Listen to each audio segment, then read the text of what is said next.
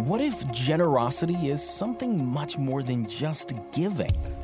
What if generosity is at the very heart of God? The truth is this: God's love is overflowing, and His storehouse of blessings is abundant. His generosity is unlimited.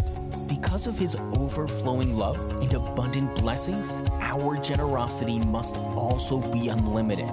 In other words, being generous is not something we can choose or choose not to do. It is at the core of our identity in Christ. It is what we are created to be. We exist in order to give ourselves to others.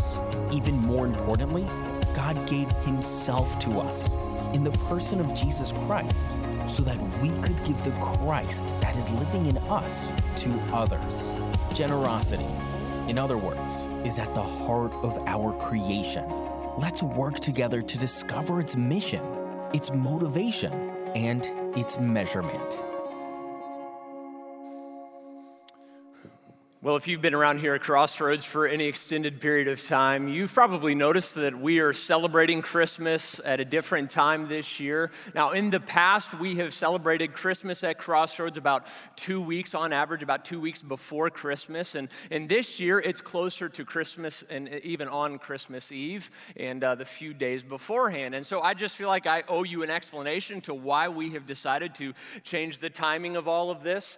For about the past 3 or 4 years, we've just noticed some interesting trends occur with our attendance at Christmas at Crossroads and the overall effectiveness of the timing of things. And so let me just share with you kind of the 3 basic reasons of why we have shifted the time for this. All right, number 1 being that over the past 3 or 4 years, our attendance slowly declined.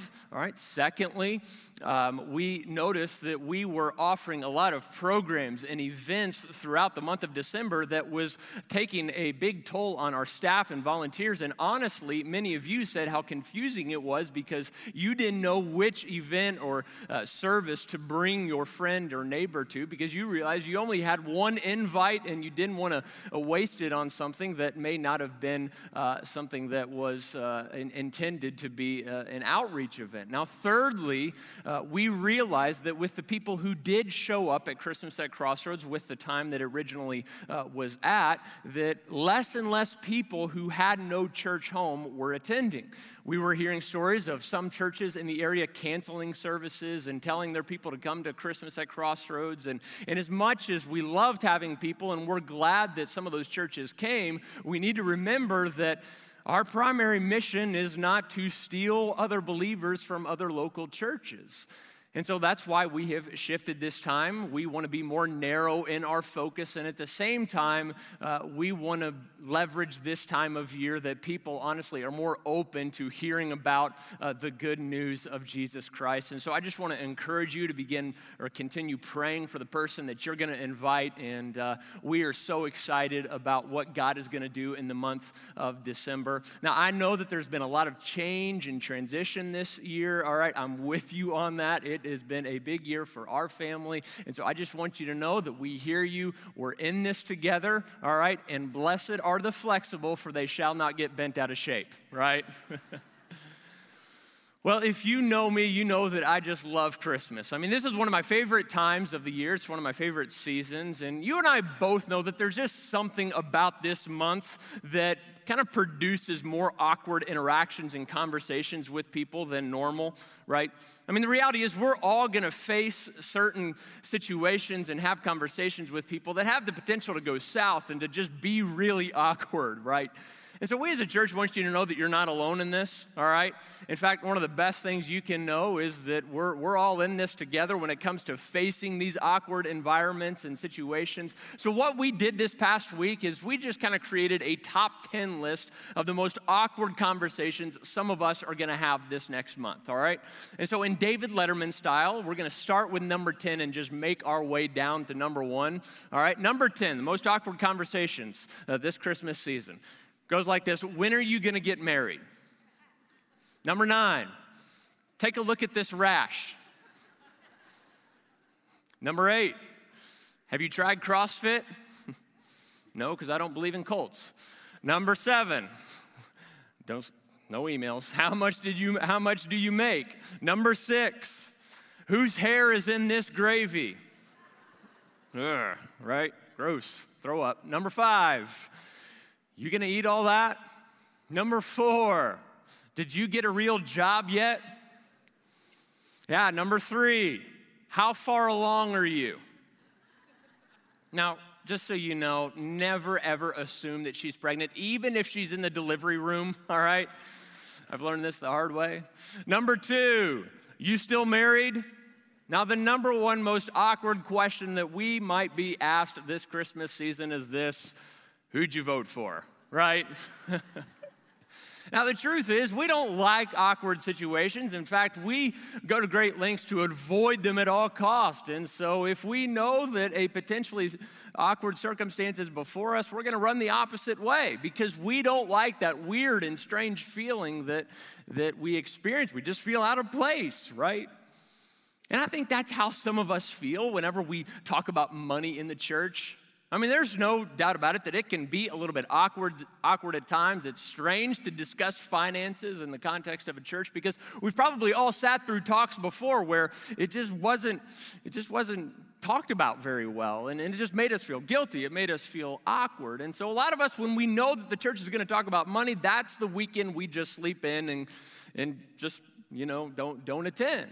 And so this weekend, we wrap up this series on God's design for money management and generosity in our life. And if you're a guest with us today or you're not a follower of Jesus, I know that your tendency is going to be to just go ahead and leave or check out. And you certainly have my permission to go ahead and do so.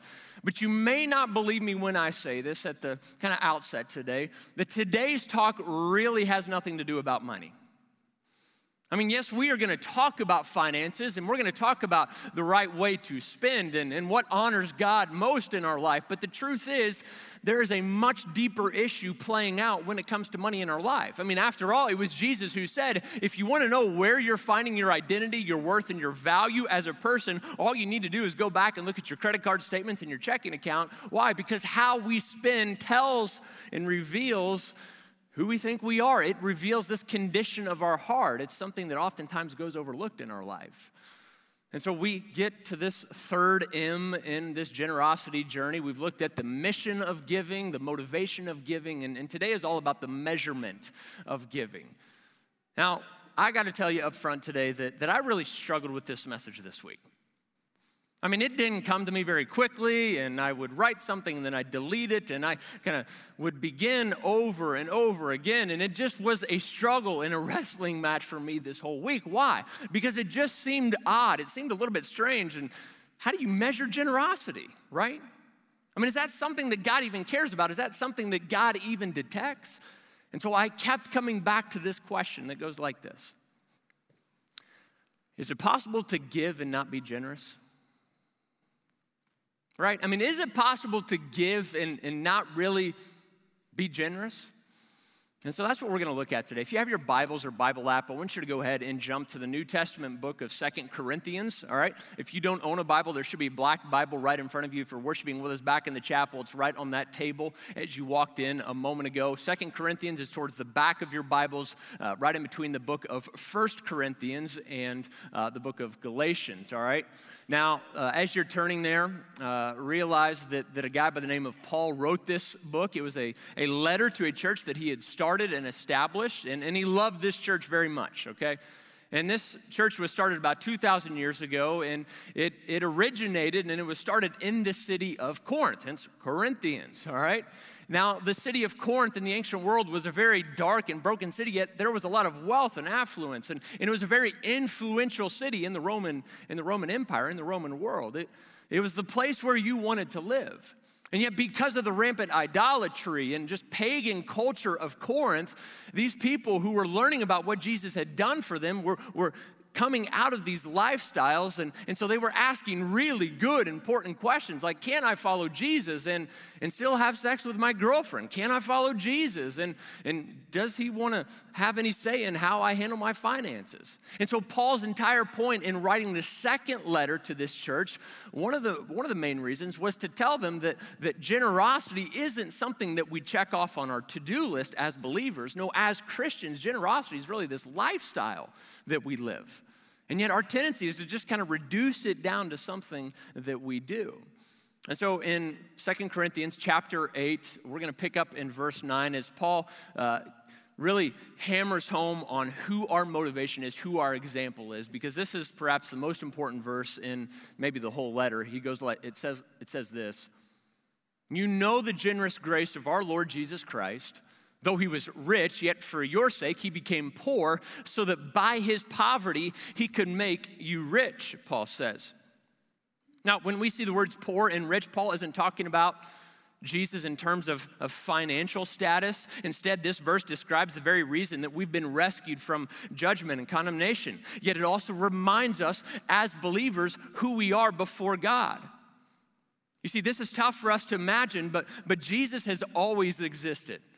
Now, I didn't really understand this for the longest time in my life. I always thought that Jesus' life began at Christmas time when he was born in the manger.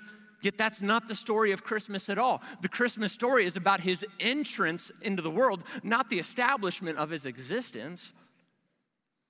And if we're honest with ourselves, most of the time our view of Jesus is way too small and limited. I want you to look at how Paul described the richness of Christ in another letter that he wrote to the church in Colossians chapter 1, he says it like this: Jesus, he is the visible image of the invisible God. He existed before anything was created and is supreme over all creation. Now, if we're honest, a lot of our perceptions of Jesus is that he's some wimp with a beard who walked around with long flowing hair, who hugged children and told people to be nice and to never break any rules, right? Some of us picture Jesus as someone who's maybe slightly stronger than Napoleon Dynamite. No wonder a lot of guys think that coming to church or following Jesus means giving up your man card. And so could it be that some of us want nothing to do with Jesus because our view of him is much lesser and a more sanitized version that's more acceptable to learn about in Sunday school? You see, one of the most common metaphors to describe who Jesus is throughout Scripture is that he is this lion. Lions aren't weak. Lions aren't afraid of anything. And you see, Jesus is the sovereign creator of the universe who is above all. He is our king. And it is impossible for us today to have an image of him that is too great, that is too big. Now, let me just give you one little example of this for just a moment, all right? The other day, I discovered this photo that the Voyager 1 space probe took a picture of on February 14th, 1990. Now, this photo is simply called the pale blue dot. You've maybe seen it before, and let me just throw it up here, all right? Now, when we see that little dot right there, it looks like maybe a piece of dust, a grain of sand, or maybe just the pixel from the camera that was taking this photo. I mean, it doesn't look like much of anything to us, right? Now, believe it or not, this photo was the furthest picture taken of planet Earth from outer space at the time. Now, the Voyager 1 shot this image 3.7 billion miles away from Earth. Not million, 3.7 billion miles away from Earth. Can you even imagine that distance? Now, let me just give you an idea of how long that is. If you wanted to drive that distance, all right, without any turns, bathroom breaks, or gas station stops, it would only take you an average of 6,293 years traveling at a speed of 65 miles per hour. Now, if you wanted to arrive much sooner than that and hop on a jet going about 590 miles per hour, it would only take you about 680 years. And yet one writer in Scripture named Isaiah, he said that the universe, all the nations before Jesus, nothing but a drop in the bucket before him.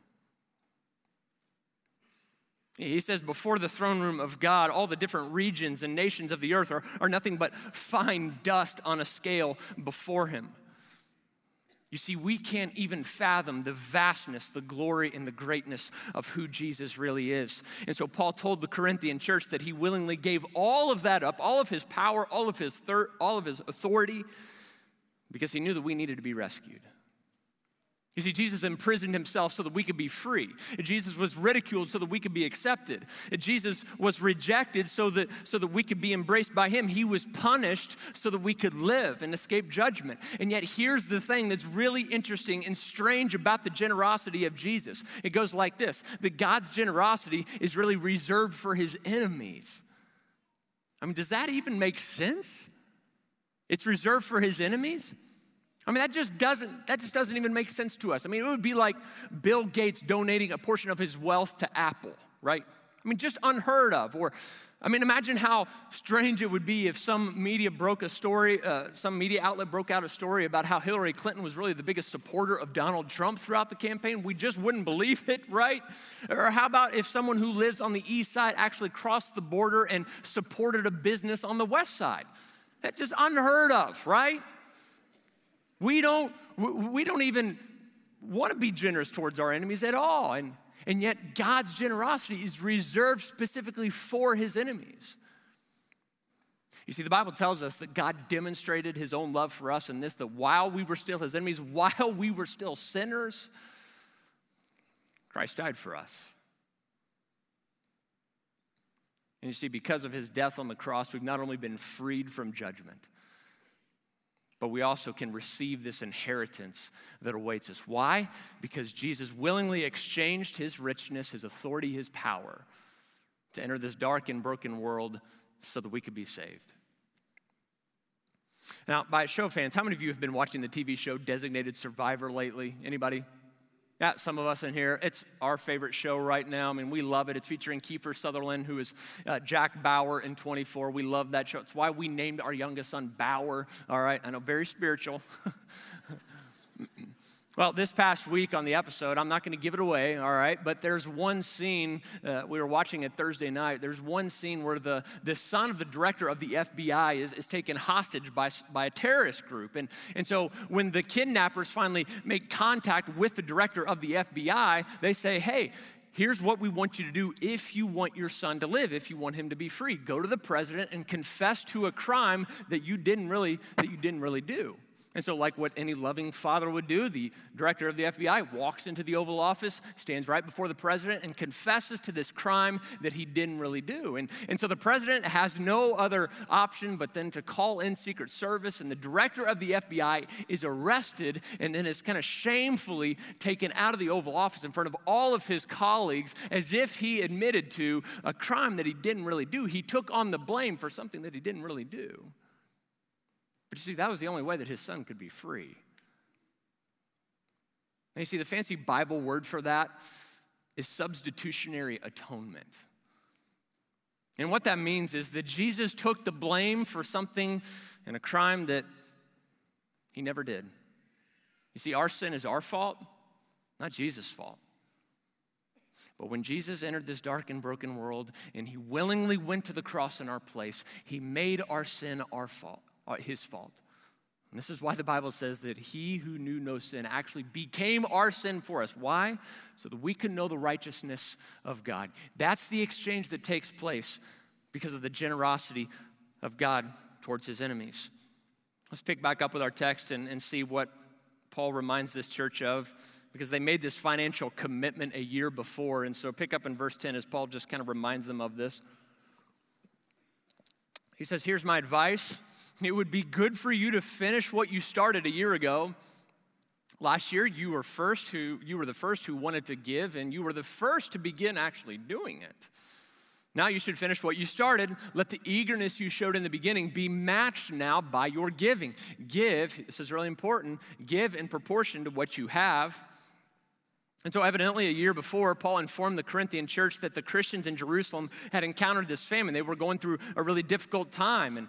And we don't know exactly what was happening, but we do know that moms and dads in this church were just struggling to even put food on the plate for their kids.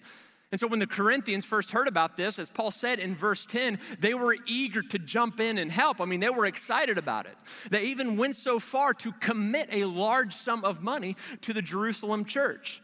Now, we don't know how much they initially committed to giving in the beginning, but apparently it was so much that Paul couldn't wait to then go around to some of the other churches that he started in the Macedonian region and brag about what the Corinthians had promised and committed to.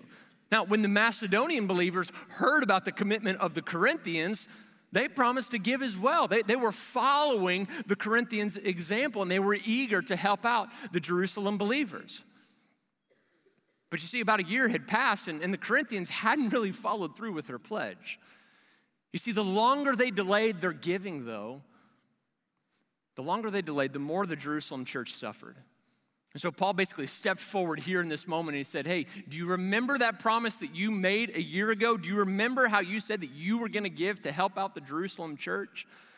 Now, Paul didn't ask them in our text, why they hadn't followed through on their commitment, why they weren't giving, what was going on in their life. But for some reason, over the past 12 months, they had drifted from an eagerness to help out to passivity. I want you to look again at the end of verse 10. Paul says this, hey, in the beginning, you were the first to begin doing it. And so we know from this text that the Corinthians not only promised a certain amount, but then they began giving. They started putting their money where their mouth was. They were eager to help out at first. Now, I guess you could say that the Corinthian believers here, they had intentions to give, right? But Paul doesn't say, at least your heart was in the right place, right? But you see, there is a difference between what we do and our intentions. Sometimes we think that they are the same thing, but when it comes to giving, our intentions may describe what we want to give and what we intend to give, while what we actually give reveals our priorities. Now, isn't this why we are so quick to judge other people in our life based upon behaviors? Yet when it comes to looking at some of the same mistakes we've made in our own life, we judge ourselves based upon our intentions? Why is that? Well, because we see what others have done, and yet we know what's gone on inside of us, and so we tend to be more forgiving and patient with ourselves. And yet Paul's basically saying, hey, look, your good intentions are not going to solve the needs that the Jerusalem church has. I want you to imagine with me for just a moment that one night I come home, and it's just chaotic in our home, all right?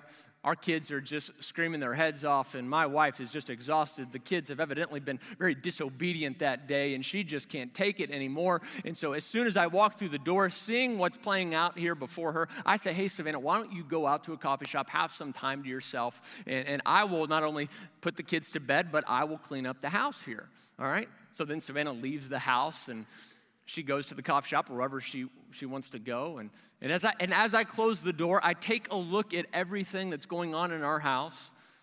All right, our two oldest are chasing each other around, screaming their heads off. Can't control them. Our youngest, Bauer, has a dirty diaper that's starting to seep through his clothes. And our dinner from the night before has crusted on top of the countertops. There's dirty laundry everywhere. We need to do the dishes. It's just overflowing from the sink. Our golden retriever has our cat by the neck. And things are just out of control at this point. Do you know what you call this, by the way? Reality for us, all right? And so all of a sudden, as I take all of this in, I'm starting to regret the decision that I made to clean up the house, right? I mean, I'm really second guessing this. And so as I take all of this in, I start to say to myself, you know what? Savannah will understand if I only get some of this done. And so I'll do just enough to show her that I tried, yet I don't really want to overcommit and get all of the house straight. And so I maybe do the dishes. I take the trash out. I'll get the cat, obviously, out of our dog's mouth. And I don't want to overdo it, right? So I then take the laundry and I just shove it in the closet, all right? And again, all the while I'm telling myself, well, at least I intended to do this. And, it's not like she ever offers to write my sermons for me or lead our staff or anything like that. I mean, how generous of me to offer this to her, right? And so when she comes home later that night, because she is patient and because she is forgiving, when she sees that I really didn't follow through with my word, chances are she's going to be understanding of it. But let me ask you this. What would happen if I backed out of my word like that every single day, maybe for a whole entire year, or once a week for a whole entire year? How do you think Savannah would respond to that? She'd probably call our lawyer, right? You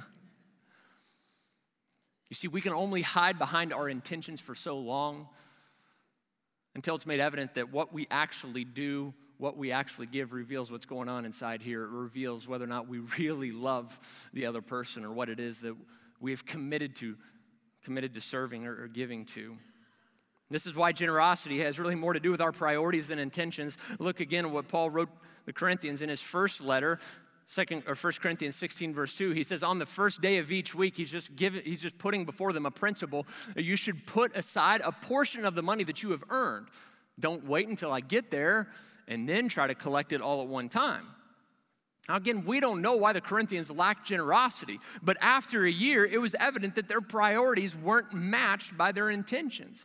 And so in this text, Paul was really telling the church that giving is an act of worship. That's why it's a foundational element every single week in our worship experience here at Crossroads. When the early church gathered on the first day of the week, because God is deserving of our best, that's why it's of the first day. God is deserving of that, including our paychecks. Now, what's interesting here is that one of the first times in Scripture that we read about someone worshiping Jesus as a baby was when the wise men visited him from the east. Now, they traveled this long distance because they knew that a king had been born when they saw that star in the sky, and so they arrived in the run-down redneck town of Bethlehem. I mean, nothing good came from Bethlehem, all right? Bethlehem was the ancient version of Vincennes, all right? Just pray through that, all right?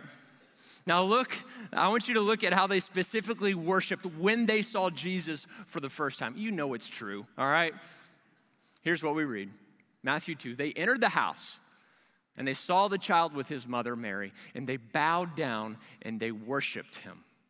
Then they opened their treasure chest and they gave him gifts of gold, frankincense, and myrrh. Now, these men had no idea the kind of life that Jesus was going to live. They didn't even really know that he was the Son of God, that he had the authority to forgive sins. Yet there was something special about this Jesus child that even as a baby, it caused royalty to worship him by giving a financial gift.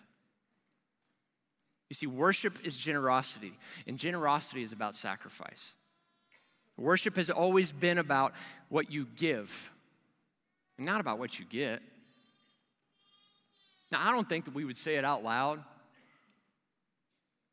but I'd even put myself in this category. Our tendency at times is to approach worship through the lens of what can we receive, what can we get, rather than what can we offer, what can we give, right? And so let me just remind us that the main point of worship is not to walk away learning some new deep truth or deep teaching or walking away being fed, although that is part of it.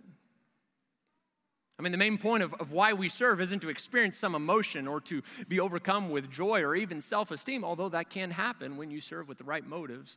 The main point of giving is not to entitle yourself to God, although God does promise to bless us. No, worship is about what we give, not about what we get. It's about something that costs us, right? King David, he was a king of Israel at one point in his life, and here's what he said about worship. 2 Samuel 24, he said, I will not present burnt offerings to the Lord my God that have cost me nothing. You see, David was determined to not just give, but to really worship and sacrifice. And so again, is it possible to give and to not be generous? Well, let's read again at verse 12 in our text. Paul described in just one simple sentence how generosity is measured before our God. Take a look at what he said. Whatever you give is acceptable if you give it eagerly. In other words, why you give is just as important as what you give. Your motives matter. We looked at that last week. And give, he says, according to what you have, not according to what you don't have. Now, Paul's saying, remember to give with joy. I mean, that's really important, guys. Don't feel obligated. God doesn't need your money. And for that reason, it's very clear that we're called to give in relation to our income. You see, measuring generosity in terms of a specific amount would totally defeat the purpose. It would reduce giving down to a checklist that we accomplish. It's not about a number, Paul says. And so is it possible to give and not be generous? Absolutely.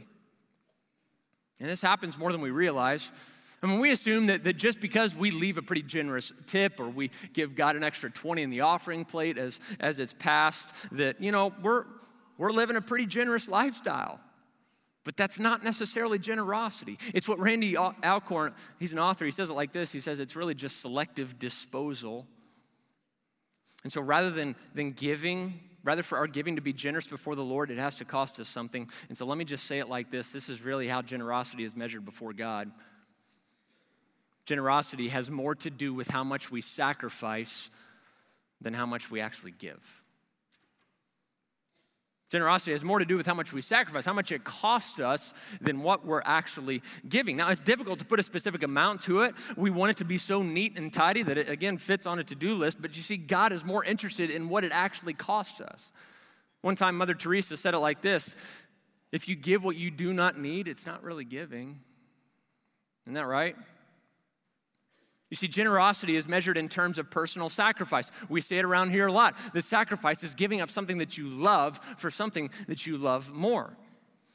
On one occasion, Jesus wanted to drive this point home with his closest friends, and so he gathered all of his disciples together, and they went into the temple, and they sat right before the table where people would bring their offering before the Lord. And as they were observing people worshiping through their giving, there were a lot of wealthy people that came through and gave large sums of money. Yet Jesus didn't say that that's actually what God wants. It wasn't until this poor widow came who had nothing at all. She gave all that she had that Jesus said, that's actually what I'm looking for. Check out what Mark chapter 12 says. I tell you the truth, this poor widow has given more than all the others who are making contributions, for they gave a tiny part of their surplus, but she, as poor as she is, she's given everything she had to live on. And you see, if God measured our generosity by the amount that was given, then this lady's offering wouldn't have been that much. But you see, the less that she had, the more it cost her to give. And you see, the size of her sacrifice represented the depth of trust and love for the Lord. When I knew that I wanted to marry Savannah back in high school, I knew that I had to save up for a ring. And so one summer, I got a job working at a tire center in Louisville, Kentucky, a place called Michael Tires. And that whole summer, I worked like a dog, all right? I would oftentimes open and close the stores, and it was hard labor, right? And I would come home just filthy with oil and grease all over me. And it was a really difficult job. About once a week on average, I would get injured in some way. And it's just a miracle that I didn't cut off my finger that summer. Now, whenever I would get off work, Savannah would always say to me, you're just disgusting. Don't even think about touching me. And again, she didn't know why I was working. She didn't know that I was really saving up for a ring. And so later that year when I proposed to Savannah and I gave her this ring, all of a sudden things became full circle for her. And when she looked down at that ring and she realized that whole entire summer I worked so hard to be able to purchase this ring, in that moment, it was more than a piece of jewelry for her. It wasn't the most expensive ring at the jewelry store, but you see, when she looked down and she saw what I had worked for and what I had given, it reminded her of how much I loved her because of the amount of sacrifice that I had given. It also made her feel really guilty for criticizing me that whole summer, and that was awesome too. Now, as your pastor, I want you to know this, that I love you. I do. I love this church. I love our past. I love what God has done here, how God has brought us through some really difficult seasons and challenges. I love how so many of you have selflessly sacrificed to even bring our church to where it is today. I love where we're headed in the future. I love our vision. I really believe that our best days are still before us. I love our staff. I love who I get to work with. I love our elders. It is such a joy to serve here. And this sounds really basic to say, but I want you to know this, that I love Jesus. I love what he's done for me. I love that he gives me grace and forgiveness even when it's tough for me to give grace and forgiveness to myself. I love that he sees those parts of my life that I want no one else to see, and yet he still chooses to forgive me and give me what I need most. I love it that he's not done with me. I love that Jesus not just loves me, but he likes me, and he designed me to be a specific way. I love that about him. And you need to trust my motives when I say this, because I don't say it to brag whatsoever. But you see, it's for all those reasons that I just said, that for Savannah and I, it is an honor, it is a privilege to give of our time, to give of our resources and money to what God is doing here at Crossroads. There is nothing else that we would rather do. There's no other place that we would rather be than serve Jesus here in Evansville at Crossroads. You see, what you give towards is what you really love.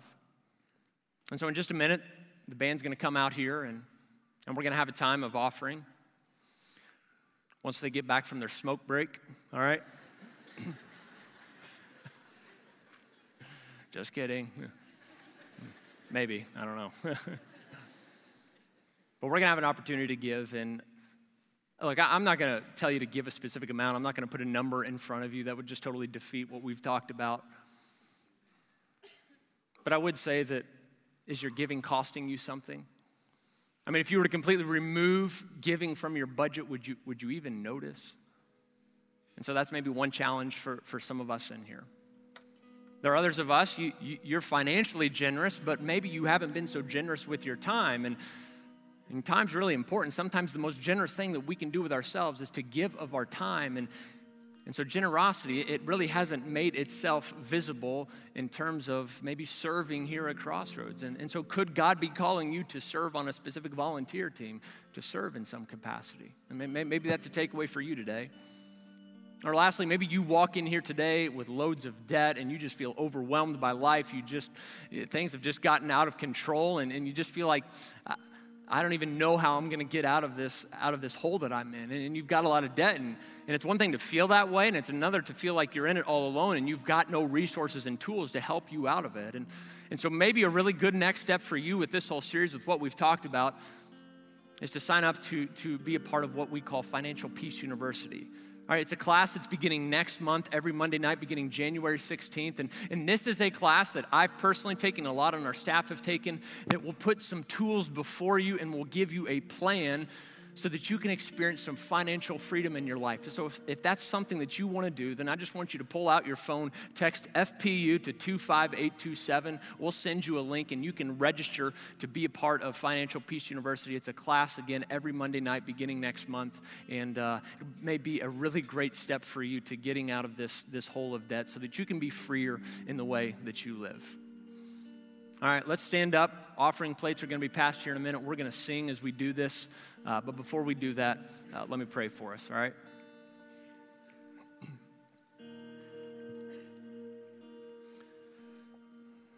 God, I love this place.